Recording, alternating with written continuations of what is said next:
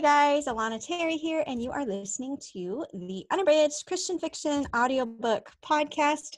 I'm here with my great friend and the co-host of the Praying Christian Women podcast, Jamie Hampton. How are things going, Jamie?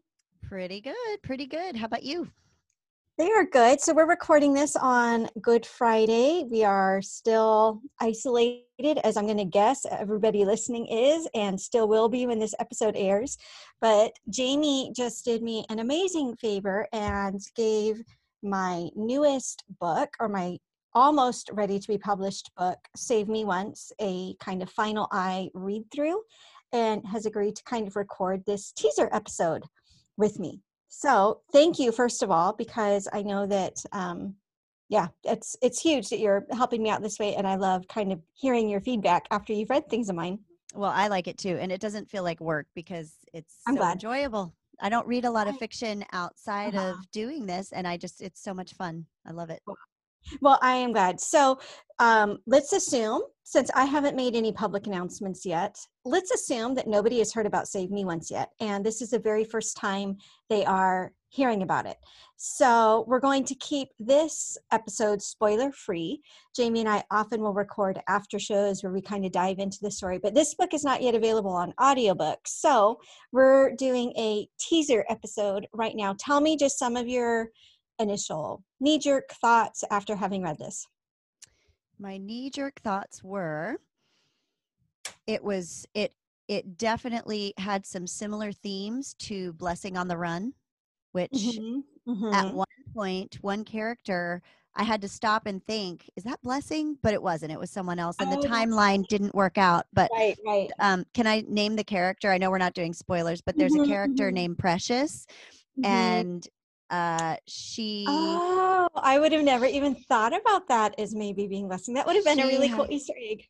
Well, but she couldn't have been because of the timing. The timeline would have been wrong. But that's so funny that you, like, I don't think that even came into my head writing it. So kind of attitude and So, I mean, for those that don't know or haven't heard of it, it does deal with sex trafficking, which is a very heavy topic. But I thought you did a great job of making it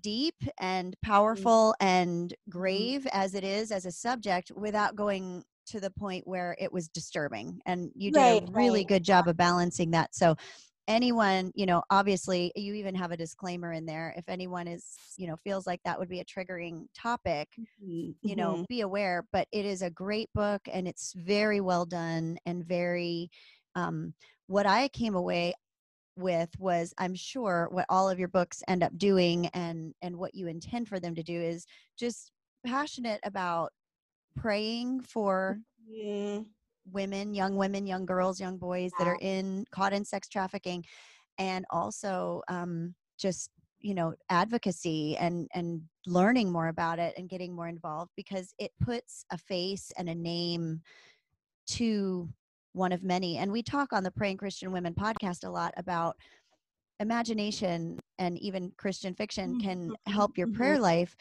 because you can imagine around what one person in the situation that you're praying for might be going through. And that's exactly what it did for me, was it helped me do that.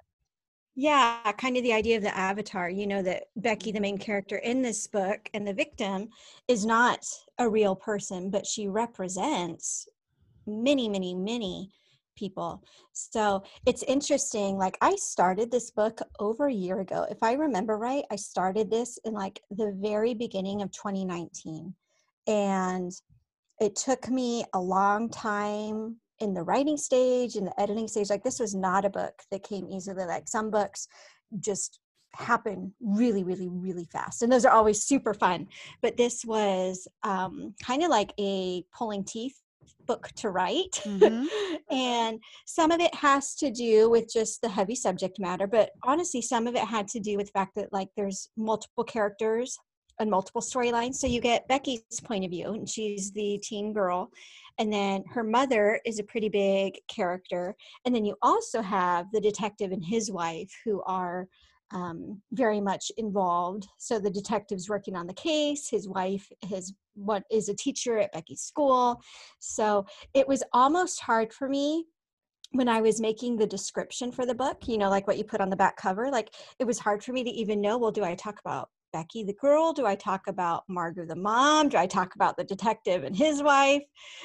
So that made it a little bit difficult to write, very difficult to write also. Well, and it does. I loved the way that it did bring out, it's not just about sex trafficking. You've got that aspect of it. It's also about praying for an unsaved spouse and navigating a relationship when your husband is not on board with your faith, or Yeah. you're not equally yoked, and the struggles in that. And, I really liked all of the themes. And I can imagine writing Becky's voice would have been difficult. I mean, writing someone like Kennedy, who's, she's less mature in terms of she's not a mom with kids, but right. you can write that voice probably more easily than you can, like, here's Becky. She's 13. Is she 13? Yeah, she just finished So 14. So she's Yeah. probably 14. Yeah. So here's Becky, who's 14. And I really loved the voice that you gave her. And especially Woong is one of my favorite characters. I know he's one of yours too. Yeah. And so I loved hearing about Woong from her perspective. From her point of view, yeah. We've heard about little Becky and his crush on her from his perspective. Yeah. That was neat, hearing about him through her eyes. Yeah, that was a fun thing to write. I feel really thankful. One of my editors has 2 teens who are really good at reading, but also really up on just, teen stuff. And so she gave me a couple pointers, like, yeah, people don't really use this word anymore. Like, I don't know, I haven't been a teen in half of my lifetime, over half of my lifetime. That's really good. Yeah. But it was fun too, in a way, because she is so just like perky and optimistic.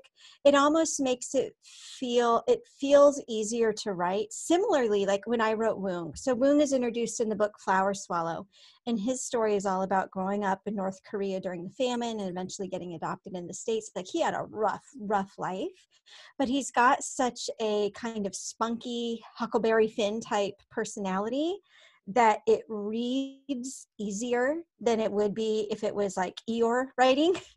And I kind of feel the same with Becky. And honestly, like, parts of writing in her voice just broke my heart. But parts of it were kind of fun too, because, she's a survivor. She is strong. To be totally honest, like, I'm past my mid-30s and I'm not as strong as this little 14-year-old is, just in terms of what she went through and how positive she was able to remain. And I think some of that is because she was naive. Like, she didn't realize for a very long time that she was even being victimized. And yes, that's the part that broke my heart, but it also, in a way, kind of protected her from some of the horror. Like, basically, she remains in love with the guy who did this to her all the way through to just about the end of the book, and well, it's and heartbreaking, even, but yeah. Well, and even, and not, I don't think it's a spoiler to say that even when she comes to realize what he's doing, she makes excuses for him, like, well, but I still don't want to see bad stuff happen to him, and so I thought that was very realistic. I thought that was a very realistic portrayal of how someone might respond. If you do hear banging in the background, I'm still working on your roof. Yes, our roof is being worked on, so I'm trying to mute in between just in case, because it's a little funny. yeah. But yeah, I just I thought her voice, and like you said, I mean, it reminded me kind of Life is Beautiful in a way, that she, as a naive victim, Right. was able to see these things and these experiences, like, whereas I'm looking at it as, how could You and I would break. even how could I you know. even, but she Yeah. was like, well, just, He this is loves me. It's going to be okay. this Yeah. is what it is, and let me look to the future, or I can pretend that, anyway, it was like you said, heartbreaking. Now, from a prayer perspective, one of my absolute favorite moments of the book evoked the same kinds of emotions in a different way as when I read maybe my favorite book, which was Torn Torn Asunder. Asunder. And when she's okay, so in Torn Asunder, when Hannah is facing death, like she's Right. about to be executed, and Mm-hmm. there's this moment where you hear her internal monologue, and she's just like so powerfully in tune with the Holy Spirit. She's ready to be a martyr, knowing like with no doubt that she's going on to glory. And Mm-hmm. you get these emotions of like you're caught up in the Spirit. And Right. in this, when Drisclay's wife, why can't I remember? Catherine? Carolyn. Carolyn. Drisclay's wife is praying Mm-hmm. fervently for Becky. Yeah. And and it's like a turning point in her prayer life where she goes, Yeah. because you hear her prayers before that where she says, just God, do this, do that. But Right. she Right. feels like she is tapped into the Holy Spirit and is being Mhm. given what to pray by the Holy Spirit. Yeah. And that is I loved that Those sequence. are some of my favorite scenes to write, are just, those powerful scenes of prayer. Or I know Grandma Lucy, she's not in this book, but she's a character who appears in a lot of my books. And whenever she prays, Yes. like I really do feel like, yes, this is a fictional character, but this is actually a prayer that is, being sent up to heaven. Um, so going back, you mentioned that one of the side plots or subplots is the fact, the relationship between the detective and his wife, and she's a Yeah. Christian, he isn't. There's this whole dynamic thing going on. They're at a marriage conference of all places, and he absolutely doesn't want to be there. um, Interestingly, that it's you and me having this conversation, because this ties into praying Christian women. So basically, when I was writing this book, I wanted to do some research about the struggles that a Christian wife faces when she's married to a non-Christian, which is what led me to the book. Do you remember the name of the book? Surviving Oh, Spiritual yeah. Mismatch. Surviving a Spiritual Mismatch. Yes, Yeah. by Lee and Leslie Strobel. He's a Christian apologeticist, well known for like the Case of Christ books and those series. And his wife was saved before he was. And so they wrote a book talking about, really it's by both of them, but really it's her story about having an unbelieving spouse and encouragement for Christians who are married to unbelievers. So I read that book as a way to research the Mr. and Mrs. Driscoll. And as a result, I told you, like, you've got to read this book. And you ended up reaching out to the Strobels and got to interview Leslie on the Praying Christian Women podcast. So we're bringing this all full circle. That's funny because that book, I thought of that book multiple times as I was Yeah, reading yeah. your book. It just brought back, some of the things that she struggled with. I loved Yeah, that. I do that a lot with memoir. It's one of my favorite ways to research different things, because, people say write what you know, write based on your own experience. But I'm up to like 40 novels. I can't base every single one of those on just things that I've gone through. You know what I mean? And so I read a lot of memoir in order to kind of get the day to day, like, what is this truly like? Like, I did the same thing with What Dreams May Come. That's the book that we just finished on the Unabridged Christian Fiction podcast. And one of the things going on in that is that it's an adult sister who has a disabled sibling who can't live on her own. And so now that their mother has passed, Susanna has to take care of her sister with cerebral palsy. I don't know what that's like. I know what it's like to raise a special needs baby, but I don't know what it's like to be an adult sibling taking care. And so, I reached out and found some memoirs exactly about that. So it's really, really useful. So if anybody listening thinks they have a memoir inside them, go ahead and write it, because it is for sure really helpful. And even I've been thinking about this now, like, we're recording this in the midst of the pandemic. We're like officially on our family's 4-week anniversary of being hunkered down now. And I'm thinking a lot about memoirs I read about people who have gone through hard things. And it really does help put things into perspective and to realize, you know what, people go through hard things and people overcome hard things, and life continues even in the midst of hard things. Well, even Becky mentions reading the Diary of Anne Frank, and that helped her some of the Mm-hmm. things she was going through, Oh, so that's it can. Yeah, yeah. she's like, well, yeah, I mean, there could be worse things than what I'm going through. I mean, Mhm. hello, I read the Diary of Anne Frank, and Yeah. so yeah, that's pretty neat. No, well, back to the book about the disabled sister. I can't remember the name. What dreams may come. What Yeah. Dreams May Come.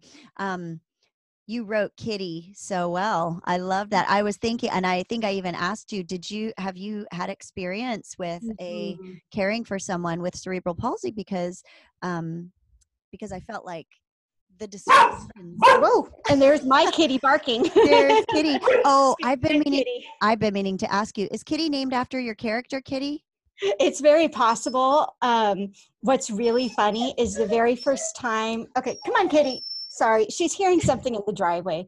The very first time, so I wrote What Dreams May Come, and there's a scene where Susanna walks home, and I forget if she asks her mom or her mom asks her, "Did you feed Kitty?" And I had two people make a comment, like early readers, and like, "Yeah, I wasn't sure if Kitty was a pet." Like, so it kind of threw me off. Yes, we have a dog named Kitty. To be totally honest, I don't remember if that's why. Do you know what? I think that book was written before we got our pet Kitty. So, no, Kitty from the book was not named after Kitty the dog. And No, I Kitty was the thinking, is dog, Kitty the the other way dog around. named? Kitty the dog was named after a character in Anna Karenina, Okay. who has a really, really long Russian name and is nicknamed Kitty. Oh, cool. Yeah, that's what that is. But anyway, we're going to be recording the after show, so maybe we can wrap this one up and just let people know Save Me Once is now available at least in ebook format. The audiobook, it's probably going to come out later on in the summer, so not available quite yet, but when it does come out, I will be sure to let you know.